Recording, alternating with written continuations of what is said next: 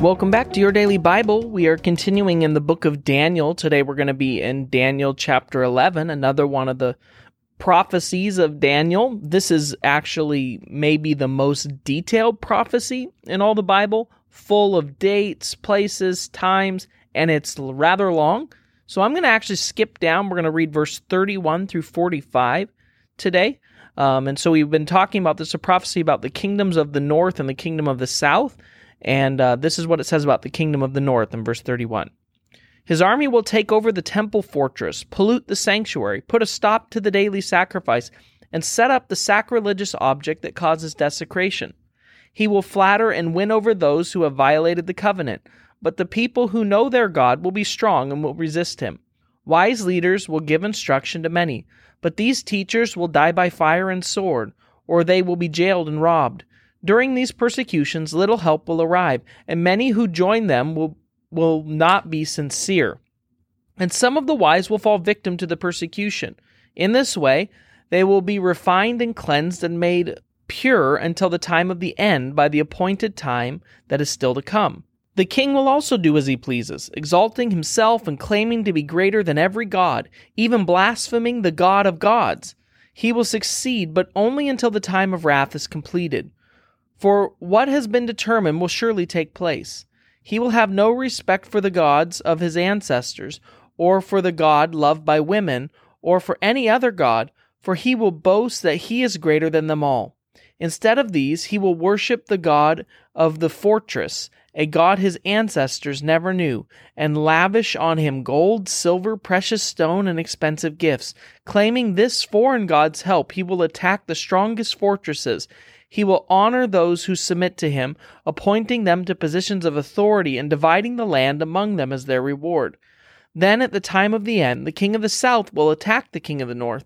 The king of the north will storm out with chariots, charioteers, and a vast navy. He will invade various lands and sweep through them like a flood. He will enter the glorious land of Israel, and many nations will fall, but Moab, Edom, and the very best part of Ammon will escape. He will conquer many countries, and even Egypt will not escape. He will gain control over the gold, silver, and treasure of Egypt, and the Libyans and Ethiopians will be his servants. But then news from the east and the north will alarm him, and he will set out in great anger to destroy and obliterate many. He will stop between the glorious holy mountain and the sea, and will pitch his royal tent. But while he's there, his time will suddenly run out, and no one will help him. All right. Do you remember where you were on September 11th? An overwhelming sense of uncertainty and of fear dominated our country. That day, for many and many more after that, was a day where there was just such an uncertainty of what was going to happen next. Our safety, our sense of security had been rocked.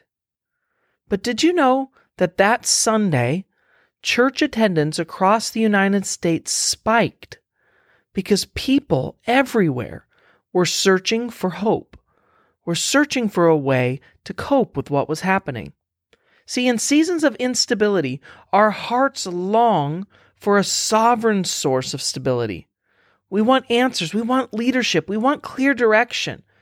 And when the world is in turmoil, even those who don't pick up a Bible on a regular basis or attend church regularly often turn to prayer.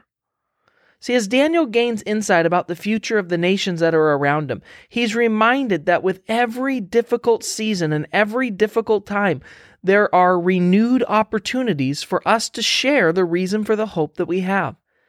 In Daniel chapter 11, the heavenly being tells Daniel that there'll be wise people who are taking the opportunity to instruct many people. Hundreds of years after this, the Apostle Peter shares a very similar message to the church, writing, "Always be prepared to give the answer to anyone who asks, to give the reason for the hope that you have." See, the reality is not everyone will want to hear the message that you have. But in difficult situations, it's important for us to remember that God can use difficult times to draw people near to Him. And sometimes, as people are drawn near to him, what's going to happen is they're going to ask you about the reason for the hope that you have. And in that moment, we need to be willing to share the reason for that hope, to encourage our neighbors and our coworkers and our friends that God is with us, that he'll never forsake us, and that he is always, always working for our good. Let's pray.